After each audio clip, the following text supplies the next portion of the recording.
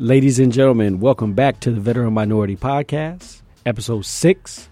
I want to thank you all for chilling with me for these past 5 episodes or so and supporting, man, the listens. I've been seeing, you guys been listening, and I'm happy for that. It makes me excited, and I'm excited to be engaging people.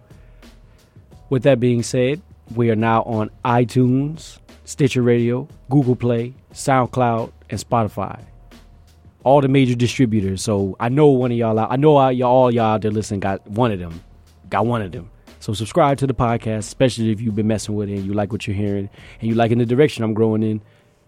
Mess with it. Like, once again, we're on Spotify, Stitcher Radio, Google Play, SoundCloud, and iTunes. Yeah, that's the major one, iTunes. Not to mention YouTube as well. You know what I'm saying? You can find me on YouTube. And we're just trying to grow, man. We're just trying to grow and get the information and develop the content. So I appreciate everybody that's been rocking since the beginning. We're back here with Miss JoJo. She's back in the building for this week's episode. Hi, how is everyone doing? We got a lot of heavy topics. We got some heavy topics we're probably going to talk to tonight. Maybe it's not so heavy, but depending on how your sensibilities are aligned, you might be, a little shaken up by what we're talking about tonight, because it's going to get deep. Okay. But before we get into that, we're going to get into some entertainment. Just gossip, for those of you just who are wondering, or who've been keeping up with social media like Twitter and everything like that. Yeah. I think everyone's been seeing this whole Cardi B business and Offset. I don't really like getting into it because I feel like it's a little ratchet. And it is ratchet, but it's fun. Sure, it's fun. You want to call it that. But in seeing all of this, I'm just like, man. So Cardi B was performing. First of all, she's the first woman to perform Rolling Loud, I believe. Yeah, it's Rolling Loud. She was the headliner. She was the first woman, and so she was, making history. Apparently, Offset came and interrupted her set. Not apparently. Okay. It's factual that Offset came, interrupted before she even began with a sorry, with flowers and so forth. And I've been hearing a lot of people say, oh, it was so sweet of him to do that. He just wants his woman back. But I think it was rude. I don't care what anyone says. It was rude. It was really, really rude.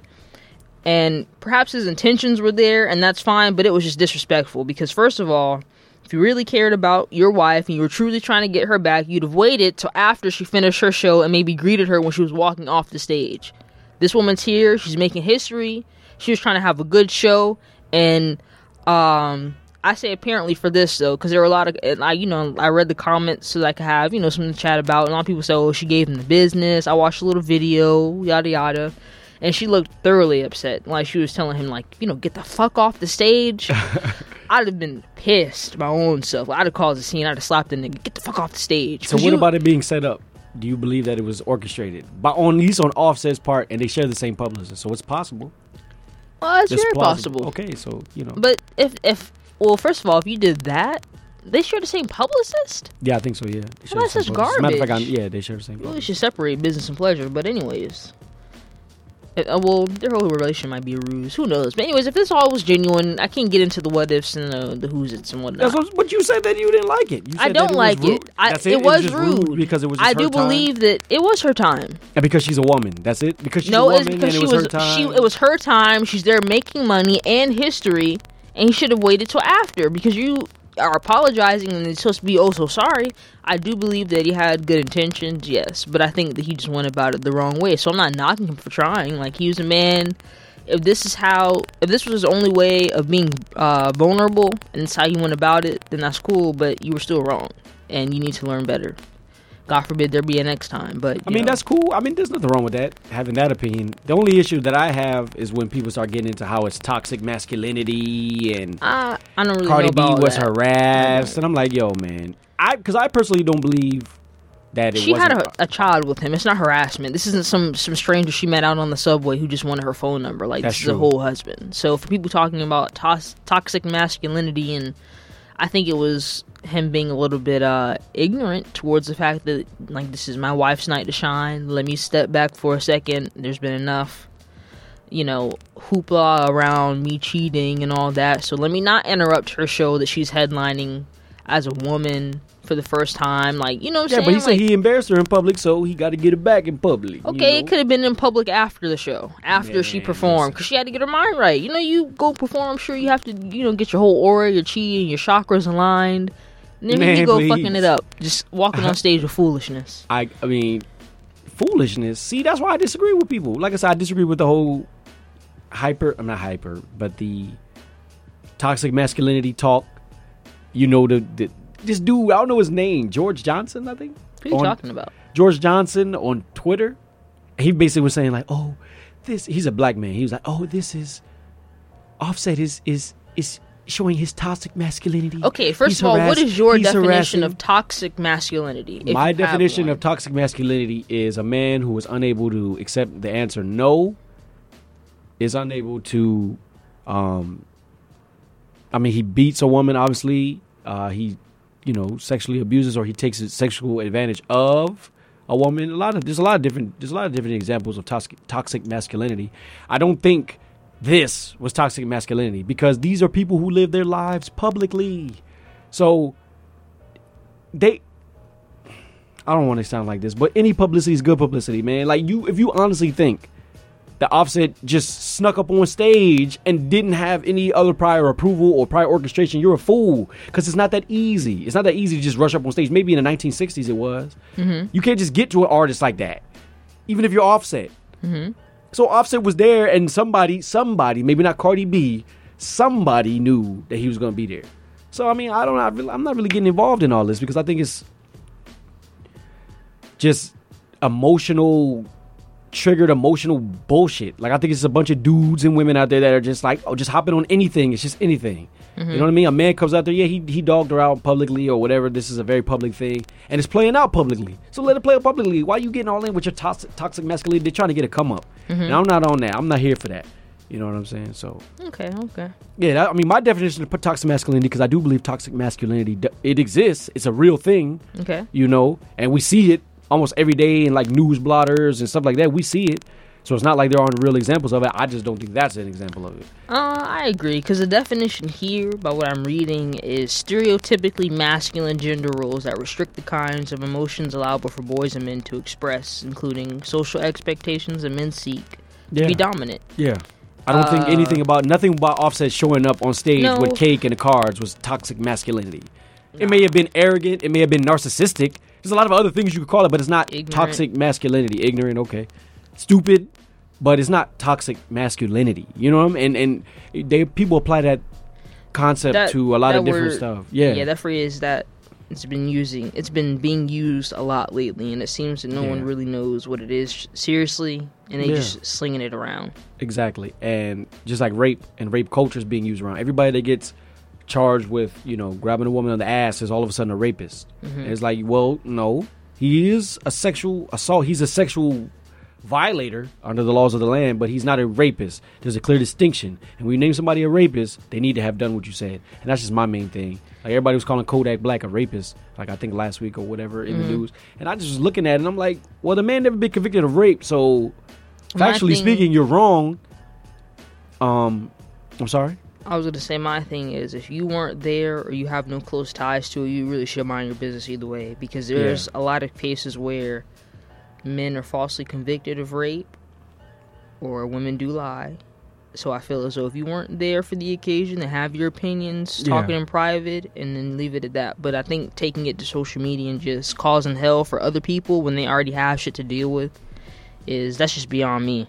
Yeah, especially like you said, when you don't know. Like, I don't know that he didn't rape that girl. Mm-hmm. But I'm not trying to say that I'm not also trying to call him a rapist on the internet either. Yeah, I'm not trying to slander his name. Like, I'm sure he's, going through a lot on his own, and he doesn't need my input. For real. Whether he did it or not, he's going through a lot. Yep. So I agree with you. Yeah, man, that's a lot of some more bullshit, I would say. Just social media, emotionally, like people who get triggered, just snapping out bullshit. Oh, it's about women. It's not really about women, though. You know what I'm saying? Because there's lots of women that get abused. There's lots of people that get sexually abused. Like, that's one thing I have about the Me Too movement. Mm-hmm. This is about, I guess it's about sexual abuse for women. Specifically, I thought it was about sexual assault, rape, period. Because I'm pretty sure Terry Crews was part of this Me Too movement. Yes, but I saw a headline the other day, and I read the article about the Vatican Church, like the Catholic Church, like over 500 accusers. So it's like, I don't understand why there's outrage about allegedly some Hollywood producer raping a woman, you know, Bill Cosby, various others. But when the Catholic Church, who we all rely on religion very heavily, most of us anyway, and those of you that are Catholic out there that are listening, you know, you entrust your child, you expect the church to be a safe place, and it's not. So I don't know. I don't see the outrage for that. I don't see the outrage for a lot of things. I didn't see the outrage for Brett Kavanaugh as much as I saw for Bill Cosby either. But that was another episode for another day. Listen, out in Mississippi, I think it's Sardis, Mississippi, if I'm not mistaken. Sardis? I don't know. I think that's the name of it. Look it up real quick. I think. But anyways, okay, so in Mississippi, there's a Christmas parade. And the person who is the Grand Marshal, I guess that's the person in the parade, you know, that's been, you know, being given praise or what have you, is this white man. He was accused of raping and sexually touching a kid for sexual pleasures, like, and it was like a fact that he actually did it, was convicted of it, but he got a fine, he paid it. But apparently this man has a lot of money, so what he did was he gave a lot of money back to the town, because it's a very small town in Mississippi, and so they made him like the little Grand Marshal of their Christmas parade, like, you know, having this man around all their children, and he knowingly sexual harassed somebody. Exactly, and there's no social media movement for that. And the thing is, like, these people are, for the town that's, okay, so I've never been to this part of Mississippi, but apparently it's very small, so you would imagine it's very religion-based, because it's a Christmas parade, so they center it all around Jesus and stuff like that. And I'm almost fairly certain that Jesus would not have wanted this man. It's not even about Jesus. Okay, if you want to look at it like that and be like, oh, Jesus wouldn't have wanted, you have to think, the people, I just want to know, if we're going to be outraged about sexual assault or sexual or rape, we have to be outraged about it, in my opinion. And I know it's easy to sit back on your butt and just commentate and talk about what you see in society and not really engage in it yourself. And I'm not trying to do that, but I am doing that because I feel like this. If sexual assault is your thing and it happens to women and you realize it happens to women, wouldn't you be even more triggered that it happens to little kids? Yeah. And small people who don't have the ability to protect themselves from the law, or they're even more intimidated by adults and men around them. I don't know. I'm just confused on the sexual assault thing. Seems to be very concentrated on white women in Hollywood. And I'm not really fooling with it because I have my own opinions on it. I think it's a witch hunt. I don't think it's about anything but just getting paper.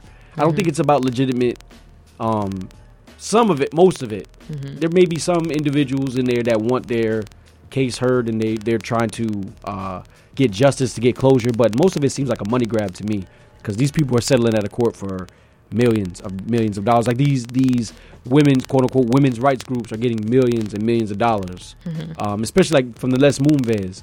That was one that recently, Les Moonves, the dude that was accused of sexual assault out in CBS, he's had to give up $20 million of $120 million severance package, and $20 million of it went to like 18 different organizations. So like, this is about money, man. Like, you know what I mean? And I'm just cool. Ever since Bill Cosby went down I've just been kind of like, whatever. I understand that, which is a great transition because the Me Too movement has been trying to come into hip hop recently. And I've been very much like, man, come on, dog. Like, hip hop has his people that do bullshit and they should go to jail, and they do go to jail. Mystical, Tupac, and you know what I'm saying? You can argue 6 here, half a dozen other whether they're guilty or not, but at the end of the day is if they're charged with it, they get with it. And I didn't like, it was an article BuzzFeed came out and they basically were saying that how hip hop needs to be examined more. We need to examine. I'm like, you could call hip hop a lot of things, but I don't know if you could call it like upholding rape culture. I know they might sound like a lot coming from me, but I feel like, yes, hip hop may be very chauvinistic about women. You know what I'm saying? There's a lot of womanizing going on in the hip hop community, but rape, I'm not sure. And every time there is an element of rape or what could be accused rape, the rappers get called out for it. Yeah. Like when Rick Ross a couple years ago said he put Molly all in her drink and she enjoyed that. She didn't know it. You know what I'm talking about? The UNO. The UNEO. Or yeah, whatever. Yeah. He was like, I put Molly all in her drink. She didn't even know it.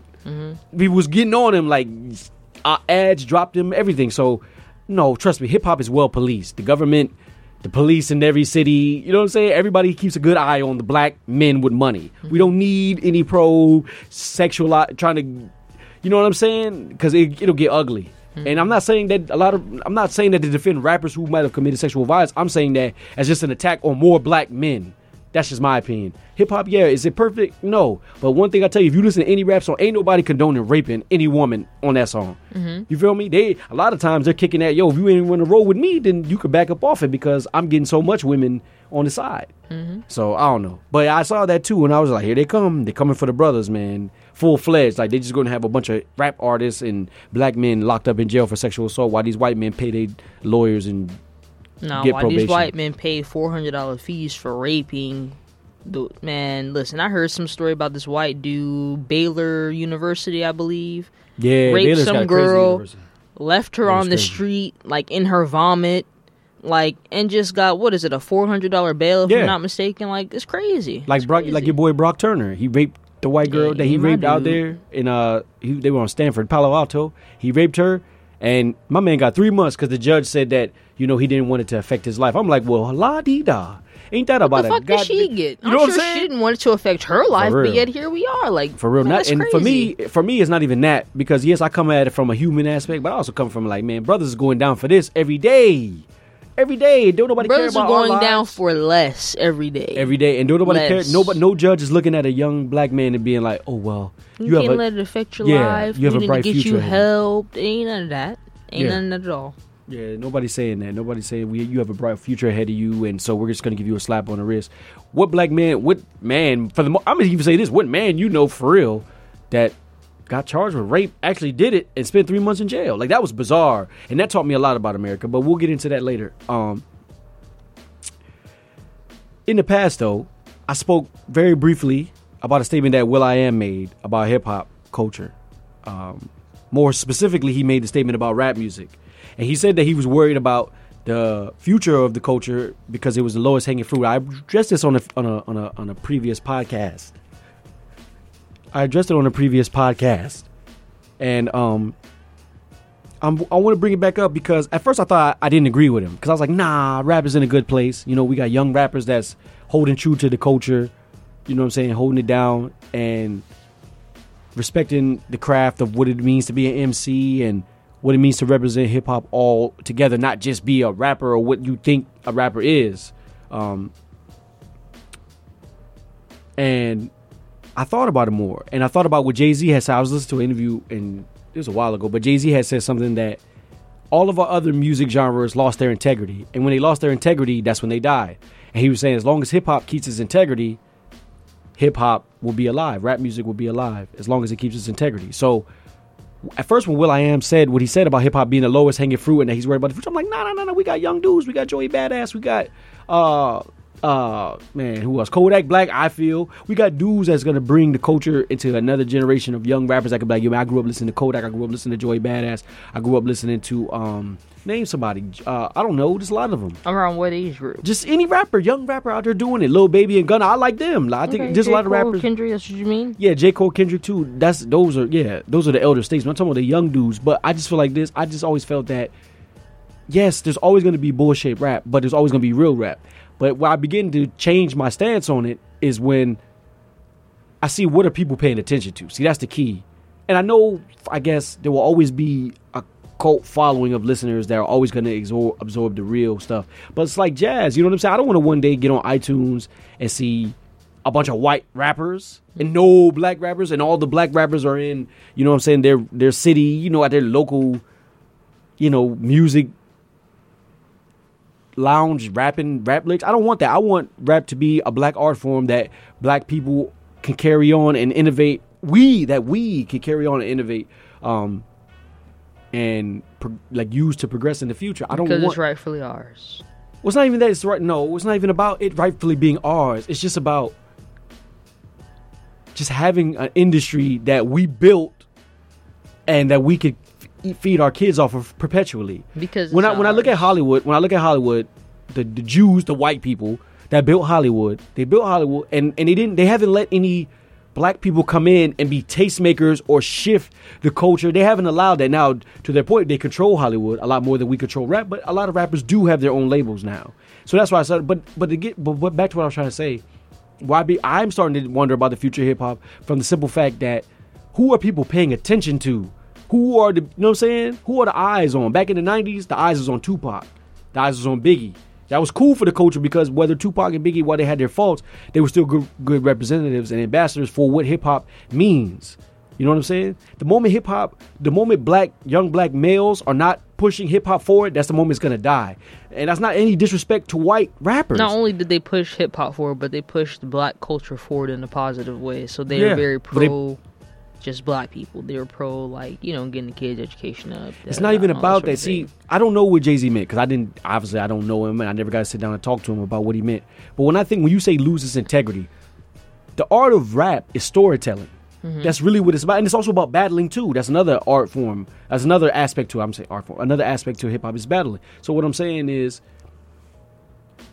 like I said, when the black male is not the forefront of rap music anymore, pushing it forward, that's when it'll die. Because it's our energy, it's our stories that creates the jewelry that Slick Rick wore that now, you know what I'm saying, young rappers, Lil Yachty and all them are iced out. It's the pain that created the passion in Tupac's lyrics. You see what I'm saying? And white people, very few. I mean, you got your Yellow Wolves and some of the white dudes, but they're not, it just doesn't translate the same. Very few white rappers. Come on, let's be honest, Eminem's pain translated through, but he was white. He also was white. So when I said, when black artists are not driving the culture forward, that's when we'll truly know that it's dead. And we're getting to that point. And that's why I can honestly say that I've become 180 on what Will.i.am was talking about, because I see it now. Kids are paying attention to Lil Xan. Tekashi 6ix9ine got the #1 hit. And yeah, while Joey Badass and them are doing their thing, they're not like, you know what I'm saying? That's not what, Joey Badass is not as ridiculous looking as some of these other rappers. You know what I'm saying? So he's not commanding the attention. Yeah, he's got the MC thing and he's kicking his rhymes and he's putting it on for purists like me. But what about the people that don't really listen to that? Because like I think I was listening to a long time ago, I was watching another interview with Lil Uzi Vert, and he was like, "Yo, man, I don't listen to Biggie and Tupac, man." Like, and somebody tried to play him a beat from the '90s. He was like, "Man, like, where's the rest of the beat? Like, it's just drums." And they were like, "Yo, come on, man, spit on it." And he ripped it, but he was just like, "Come on, man." Like, there's a disconnect, and there should be, right? Because everything grows and progresses. So that's why I worry about it, because now some of the faces we're starting to see, like Post Malone and shit. And we've been seeing that with Macklemore. It's been slow, but it's starting to get more. We got whack rappers like Iggy Azalea, Post Malone. And I think Post Malone's whack. I'm sorry. I know people like that White Iverson shit. That shit was trash. Like, the song was good, but he's out of here. You know, seriously. And I think we do this to ourselves time and time again when it comes to, I forgot the music. We do this to ourselves time and time again when we create something and people want to come in and partake in it. We don't teach them, like, sure, you can partake in this like they do in Hollywood, but these are our rules.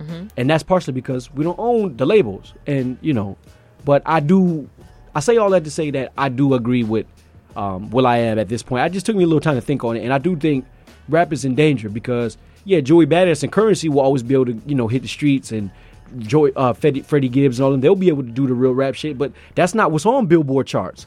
That's not what the simple-minded 16-year-old is seeing. He's not seeing Freddie Gibbs at the top of his charts. In the 90s, he might have, but now he won't. He's seeing Lil Xan, and I don't even know if Lil Xan's at the top of the charts, but Lil Peep. And I'm not knocking Lil Peep. I'm not knocking these dudes. I'm just saying that's where the disconnect comes. You feel me? Yeah, and so I do, like I said, yeah, hip-hop might be in a little bit of danger, like all the rest of our art forms, because we haven't, as black people, we haven't learned to not share. Because we share everything, and we haven't learned to not share. And I know that sounds very bad, but it's real. Because once hip-hop is dead, then we have to come up with something new. Because once hip-hop dies, it's because at the end of the day, no matter if you're a black artist and you're a white artist, you make the same music, the white artist is going to sell more than you. So eventually, as more white rappers come up, they're going to stop signing black rappers because they don't need it. It's not going to matter about the authenticity of the music and where it's coming from, because we've allowed so much bullshit into the culture that people are going to be able to just, you're going to see a whole bunch of Tekashi 6ix9ines running around selling you rap music. You know, and that's what I feel. And people going to be able to pass that off as real, just like in the 60s. A lot of people don't know the Rolling Stones and them used to go to the Chicago studios and study Chicago blues with the dudes that made it, but you never, you know what I'm saying? And I'm not, like, once again, I'm not trying to knock people, white people that like blues music or like blues music or like rock and roll or jazz.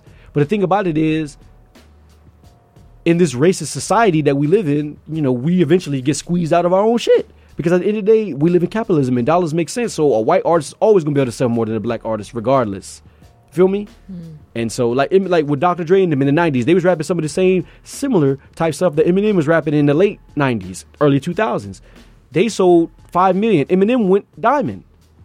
So it's always going to be that disparity because, white people going to shop for white people ultimately.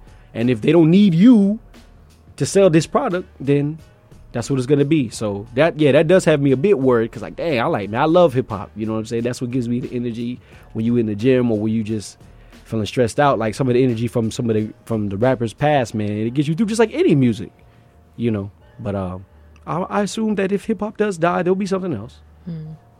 Yeah. Mm-hmm. All right. So So now I want to switch lanes. Hold on a second. Let me get my tablet correct.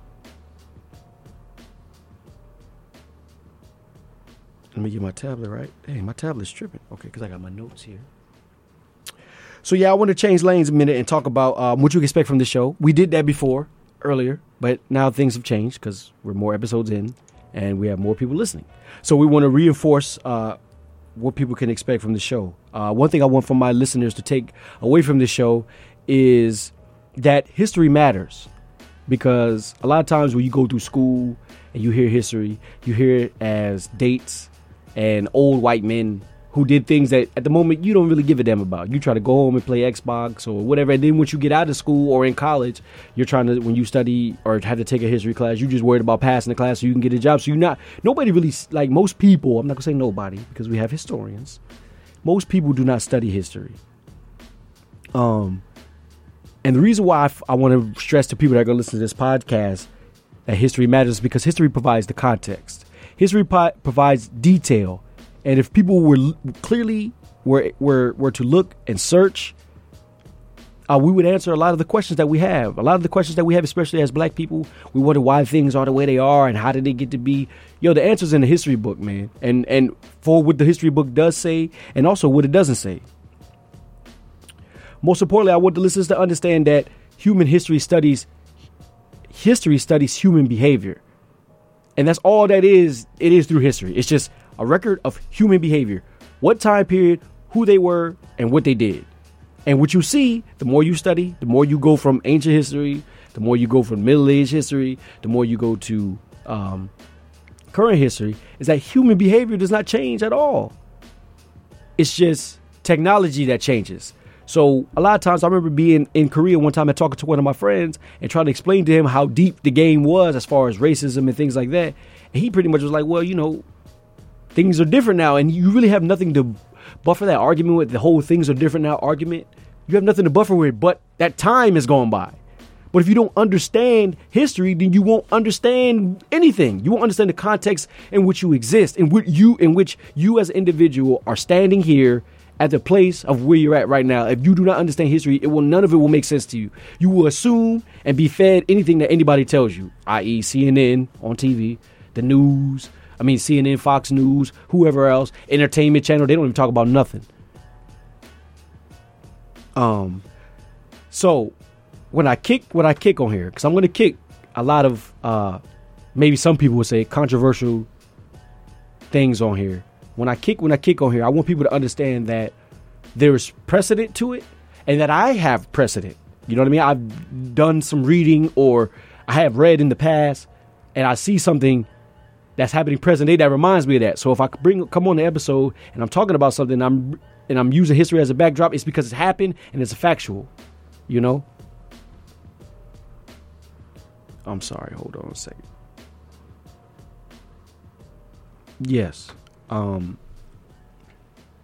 example of something that I'm talking about when I say that we can use history to use examples. If you look at the O.J. Simpson case, right? And I know that's an old one. And I used to believe that O.J. was guilty of the murders of Nicole Brown Simpson. Why did I believe that, though? That's the question. The question is not whether you believe something. It's why do you believe it? Why did I believe it? I believed it because every show I watched, it was always insinuated that O.J. did it, even down to the People vs. O.J., which is on Netflix. Y'all can check that out yourself. ESPN did a documentary. I watched that. I watched other documentaries, too, on the internet and stuff like that about O.J. And they always insinuate it's always presented as if he did it. So the more you read and the more you study, you realize like, yo, black men be getting framed for things that they didn't do for years. Like this is a normal occurrence in American history. Emmett Till is a name that comes to mind, but even before Emmett Till, there's a lot of brothers. Fred Hampton got killed by the cops. There's a lot of brothers that get killed or jailed for things that they didn't do. So when you look at the OJ case more intricately, and you search in the backgrounds of the people involved, and they talk about Nicole Brown Simpson, the whole time when you watch any of the documentaries that you watch that came out within like the past 2 or 3 years, they never talk about Nicole Brown Simpson. Not really. They just show her picture, the blonde hair, the innocent look. They don't tell you anything about her. They don't tell you about her drug addiction. They don't tell you about how she used to get around in the neighborhood. They don't tell you about the dude that got killed with her, the Ron Goldman. They don't tell you about that other people died at the restaurant that they worked at. There's a lot of information that's just left out. It's just OJ did it. His blood was found all over the place, and hey, he got away with it. And that's what they make us to believe about ourselves. And naturally, the good thing about black people in the 90s was black people were on it, and they was like, nah, OJ didn't do it. But as time goes on, they've been able to reinforce that stereotype and keep reinforcing that OJ did it, really make the world hate the man. You know what I'm saying? And when you add it all up together, it doesn't make sense. And I'm not really trying to relitigate the case, but it took me a while because I was one of those people that believe like, man, OJ did the shit. You know what I'm saying? Because that's just what, I don't know. It's just, when people start talking about blood and empirical things, it's easy for you to like just believe it because it's like, come on, man, it's blood, and what are the odds that the blood got there and stuff like that. But then, number one, for those of you that watched the documentary, you know that the case was already mishandled. All the evidence in the case was mishandled. Not to mention they put a racist cop on the stand, which is interesting. But before all of that, what got me on a more fundamental level, more simplistic level, that made me feel like a complete idiot, was the simple fact that, like, what these people, in essence, wanted you to believe about O.J. Simpson was that he woke up upset about whatever. She had a new boyfriend. His ex-wife had a new boyfriend, whatever, new man that she was having sex with. They want you to believe that he woke up that day, hung out with her, hung out with the kids, went to the dance recital. They want you to believe that before he caught a flight, an hour before he caught a flight, approximately an hour before he caught a flight, this man set out to kill her, and only her. Ended up killing 2 people, one of them being a 25-year-old man. And this man is what amounts to, in effect, a combat veteran because of all his injuries from collisions in football. And you want me to believe that this man set out to kill one person, killed 2 people, one of them put up a struggle, and there's no marks, there's no blood, there's no bruising on his face, there's no nothing. His finger was cut. He said it was from a glass, but the gloves that he put on weren't cut. You know what I'm saying? The cop that they put on the stand was racist and admitted to planting evidence. It just was a big farce. If I was and it reminded me of like a 1910, 1915, 1876, 1873 lynching, where they just say, yo, this dude did this. A white woman, or even like Emmett Till, a white woman say, oh, well, he whistled at me. And white men just come and they kill you, and it's because she said it. And what scares me is that black people, we've gotten to a point with the social media, especially with the advent of social media, where the media could just tell us that something happened. Like, I don't want to keep beating a dead horse, but the Cosby situation. Cosby raped 60 women. He raped 60 women. He raped 60 women. So you're just seeing, most people don't read articles. Most people just see headlines. So they just see the headline like, oh, 60 women. Yeah. Whoa, wow. It wouldn't be, even me, I struggle with it. Like sitting like, dang, dude, 60 women. Would they all be lying? And I had to ask myself, answer the question. No, they might not all be lying, but when there's money involved, stuff gets funny. You feel me? Mm-hmm. And not only that, with the 60 women about Bill Cosby, he wasn't even tried for 60 women. He was on court. He was on trial for 1 woman. Mm. But people don't pay attention to those things, and that's why I say history matters, because if you're not paying attention to the history of the United States and things that have happened to you, us black people as a people, you'll fall for the banana in the tailpipe every time. They'll be able to point and define any black man or woman as they choose, and you're gonna go for it because they have you warped up and thinking that you're part somehow of this experiment, so to speak. You know? So I mean, that's just how I feel. I want my listeners, if there's anything that you take away from this podcast, take away that history matters. When people start talking to you about the past, it's not just to tell you how things were, at least. Not going to say people. When I'm talking to you about history, I'm not talking to you just to tell you about things that happen. I'm giving you real life events, because human behavior does not change.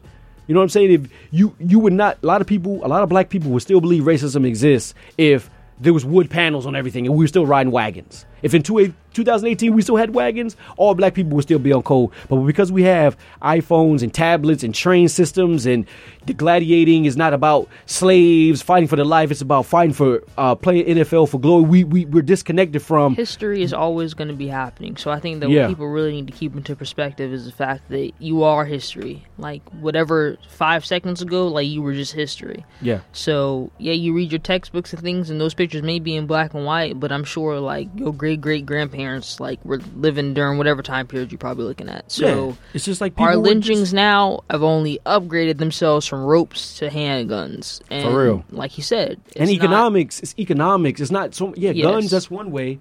Guns are one way, but it's economics now. You know what I mean? So if you are a brother who gets a lot of paper, you're a target.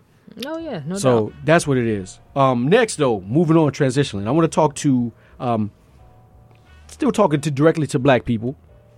If you are not black, you can continue to listen, and this stuff applies to you too. But I want to ask black people, my black listeners, a real rhetorical question. It doesn't need answer, just thought and action. But I want to ask, why are we not more militant?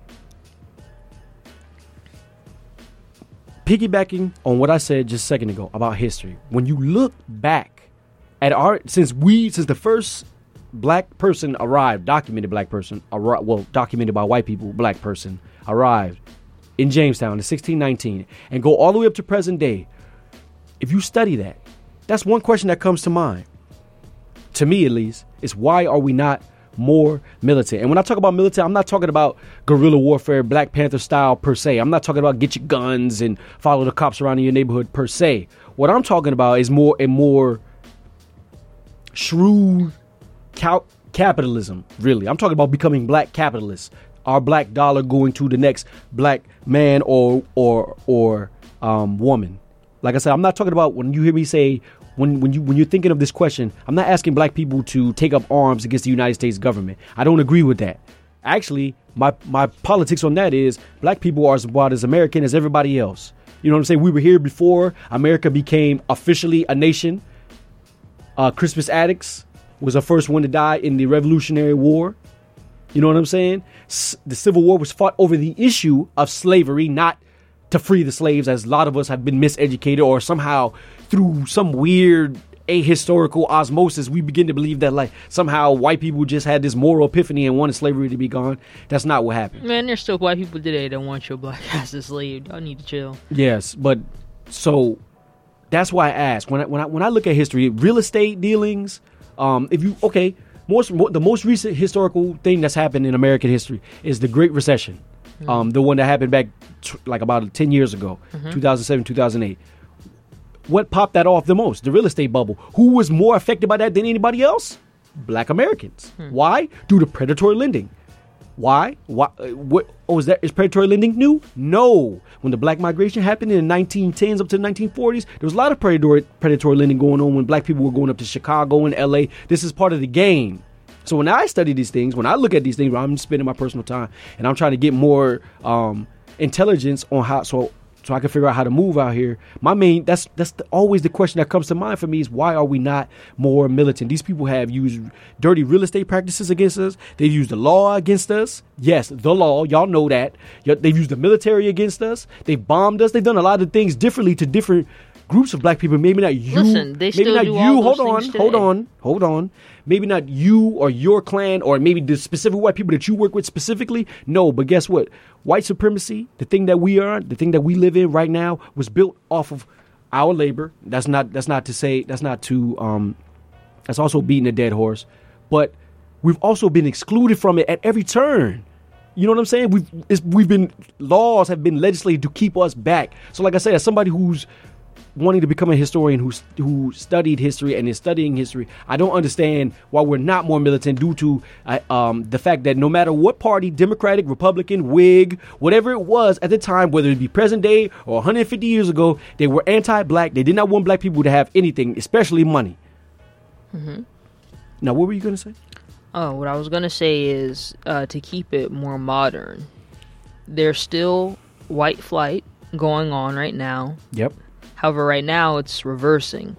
So in lieu of certain Caucasians going out into the suburbs, now they're moving back in and pushing everyone out.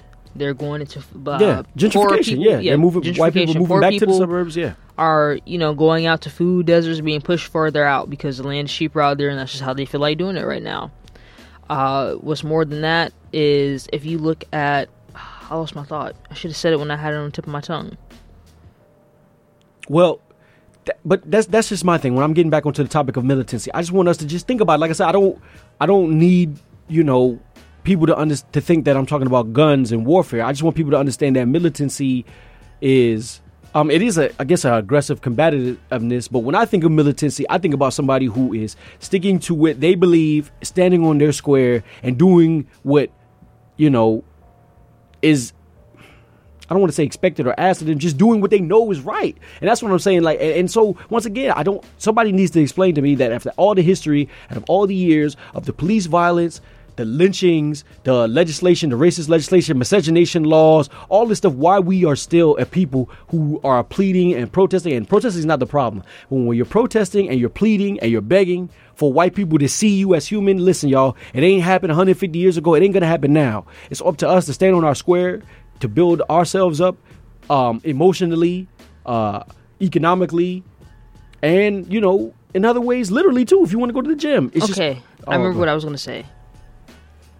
Recently, the Florida Supreme Court has ruled that police officers now... Yeah, I talked about this last episode. Yeah, they're allowed to use, the stand your ground law. Yeah. That's just another example I want to point out. Yeah, basically, that is another example of something that's happening in real time that most black people are not paying attention to because, and I talked about this on my last episode, they're not paying attention to it because we're watching football, we're watching the Kardashian show, we're watching Love and Hip Hop, we're watching Empire, we're doing whatever the hell else, playing video games. We're not paying attention to what's happening to us. So when you have kids, some of the listeners that I know have kids, when your little kids grow up and they go into the white schools and these teachers are suspending them every week because your kid, made a farting noise in class and they kicked him out of class, you know what I'm saying, and wrote him up, and your kid doesn't get a good education because he's been suspended or so many times that he can't, they end up in jail. You're going to wonder why. You're going to wonder, or when some of these things happen to us, when we don't understand the laws, how could they just do that to us? How could they just do that to you? Because they're making a law to say that they can just do that to you. They literally have, I'm happy you brought that back. They literally have just made a law that gave cops even more immunity. I don't understand what, I don't know. I'm still shocked by that because I thought cops already had a stand your ground. I said that last week. I'm gonna say that again this week. I don't know how to process this because I thought cops already had a stand your ground law. I thought it was already insinuated that if a cop, listen, because that's what happened. Didn't know, now you know. But that's what, yeah, true. But that's what happened with Darren Wilson with Michael Brown and Ferguson. That's what set Ferguson off and had them burning stuff down and allegedly had black activism peaking. Was the fact that a cop said, "Yo, I feel threatened for my life." That's stand your law right there. So Florida is just reinforcing a law that's already been controversial. Listen, man, just being white is a stand your law already. So stand your ground. All they did was just put it on paper. I think is if you're paying attention, it's clear as day. All they did was put their skin on paper. Exactly. It's white. I'm white and I say so. And every time they say so, black people, because we're dumb as hell, we just believe them. You know what I'm saying? They tell us that OJ killed that white woman. Oh, we believe it. They tell us that Bill Cosby's a sexual assaulter. We believe him. We don't say nothing. We don't make no bones about it. Ain't nobody doing nothing about Harvey Weinstein. Like I said, I'll even bring up the whole Roman Polanski thing. Y'all notice when they kicked Bill Cosby out the academy, the little academy organization or whatever they have, they kicked Roman Polanski out too. And y'all might not even notice the name Roman Polanski. Roman Polanski, this dude was convicted of raping an underage girl back in the 70s. He fled country. He paid his bail and fled the country. And he's been in the Oscar Academy Guild or whatever the hell it is for 40 some odd years. But it took a black man to get him kicked out. And y'all still playing around. Y'all still think this is a game. This ain't a game. That's very true. It is. And the thing and moving on so we can keep the show progressive, to keep the theme of the show progressive, I want people to understand also how things evolve. Because we tend to think that because racism isn't in its present form, that it doesn't exist and it's not as sinister and insidious as it is. We think because we're not on a plantation sleeping in a slave shack that massa, so to speak, don't have control over us. They do. And we need to stand up and we need to be lock eyes with one another and lockstep with one another. Because when you think about it, when you look at the plantation system, what was the plantation system? It was literally, okay, a free labor system. Okay, we got that. But what was going on? People had food to eat. People had clothes. People had shelter. Your employer, so to speak, because you worked for the planter that you worked for, was taking care of everything you needed. So since I brought up the Civil War a little bit, I'm going to touch a little bit why the Civil War started. The Civil War did not start because of moral epiphany. It started because there was the slave labor system in the South. There was the free labor system in the North. The northern people, America was expanding, gaining more territory.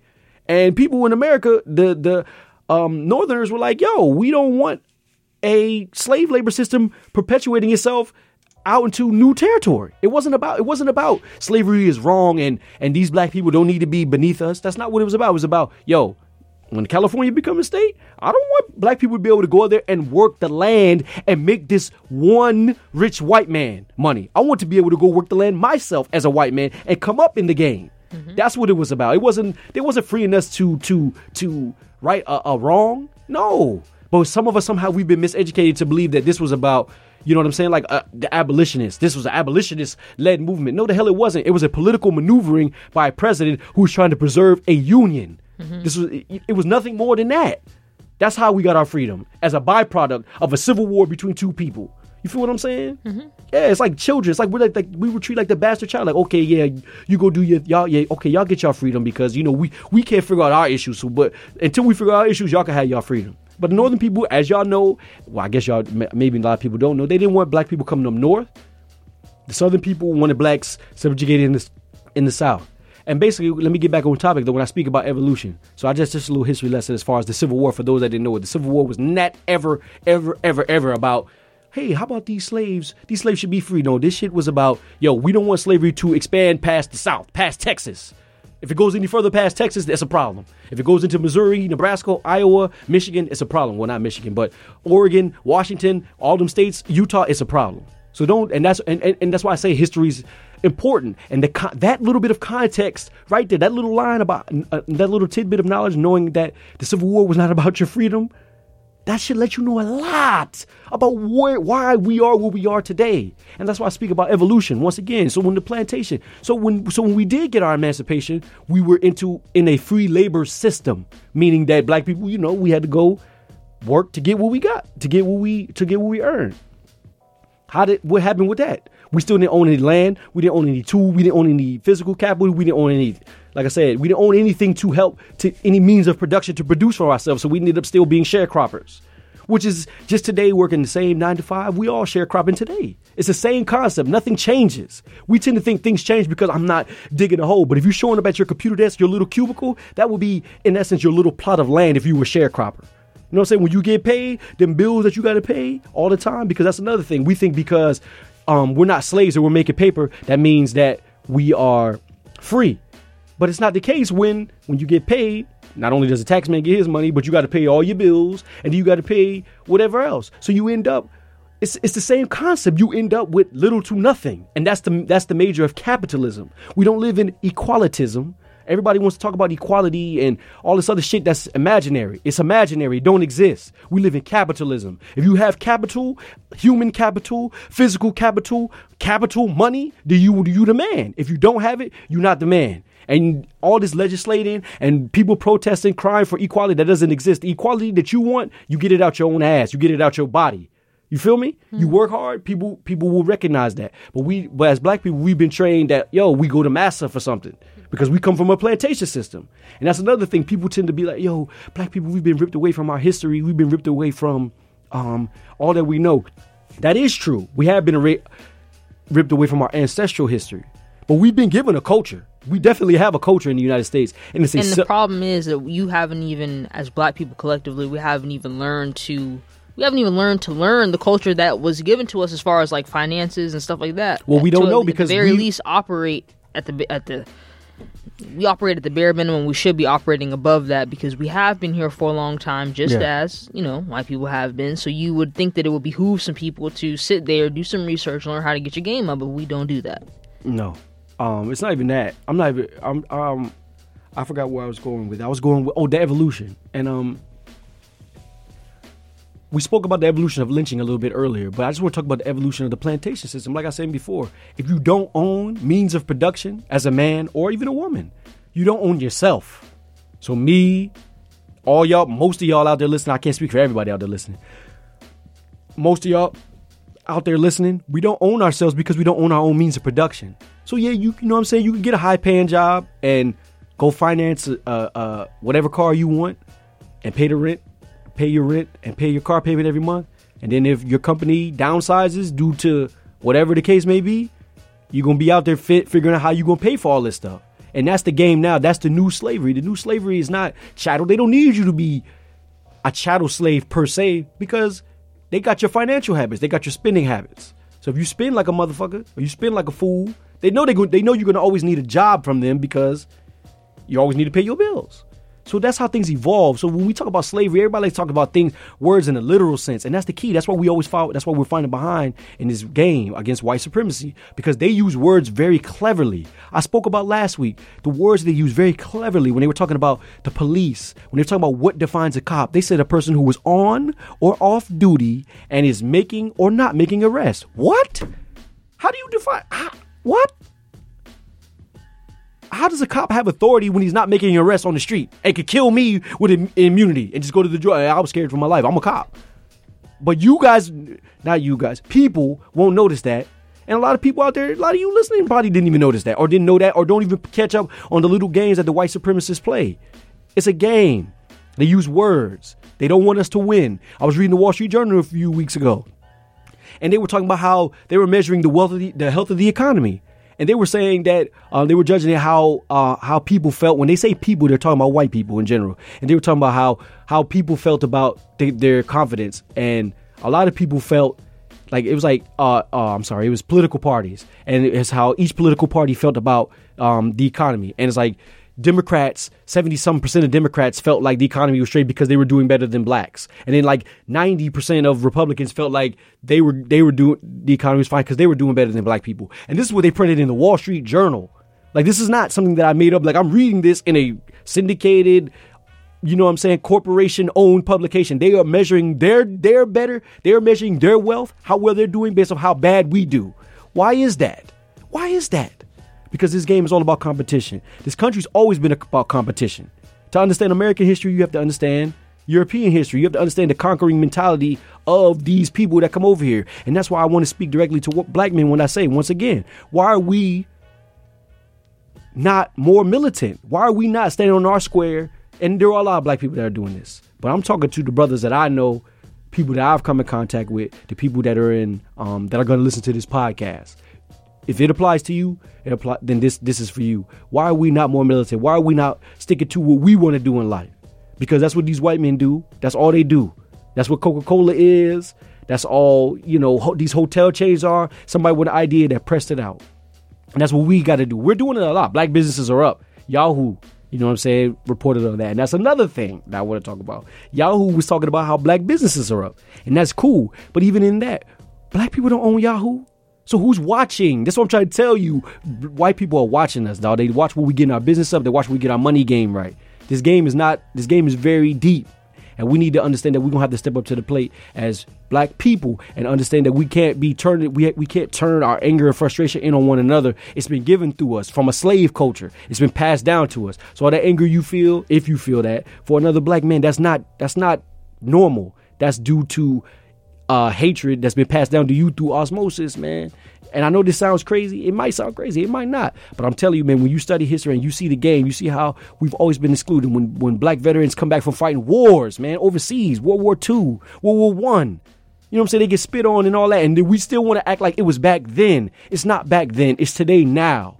These are the grandfathers and uncles of the people that we go to work with and went to school with. And we want to act like things are different. Things are not different. So we got to get on our square. Whatever your dream is, whatever it is that you want to hustle and do, we got to make sure that we do it because it's now or never, really, because we got in this country. We're a marooned group of people.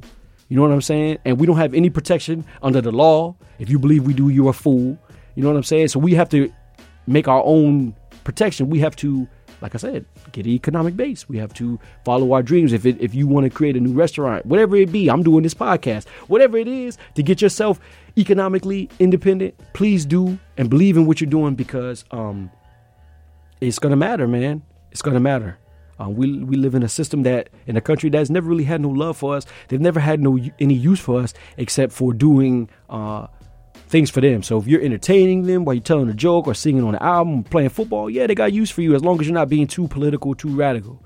You know what I'm saying? But if you want something for you, it's a problem. So I just want to make sure that I say that, man. Understand the evolution of racism. Understand the history of your country and the context in which you exist in at this present day. And more than lastly, and keep the question in your mind of why you're not more militant. If you're a black person out there and this question is sticking in your mind, is something that sticks with you, then please just mull it over and ask yourself these questions. Also, look up some of the stuff I'm saying. Historically, like I said, this is not just me just rambling off the top of my mind. This is just research and data. And the last thing I want to say before I get out of here is believe in yourself. If you're going to start an endeavor to get your independence financially, not even really financially, really we're talking about time, man. Keep getting your time, because we as black people, we believe in a lot. We believe in Jesus. We believe in the government. We believe in the goddamn Democratic Party, which I'll talk about that on another episode. I don't even know why we believe in them so goddamn much. And all I want black people to do, if you're black, man or woman, gay, straight, transgender, it doesn't matter to me. If you're listening to this podcast, I just want to ask you not ask you a question. I just want you to believe in yourself and whatever it is you want to do. If you want to become the next great manager at your company, okay, that's fine too.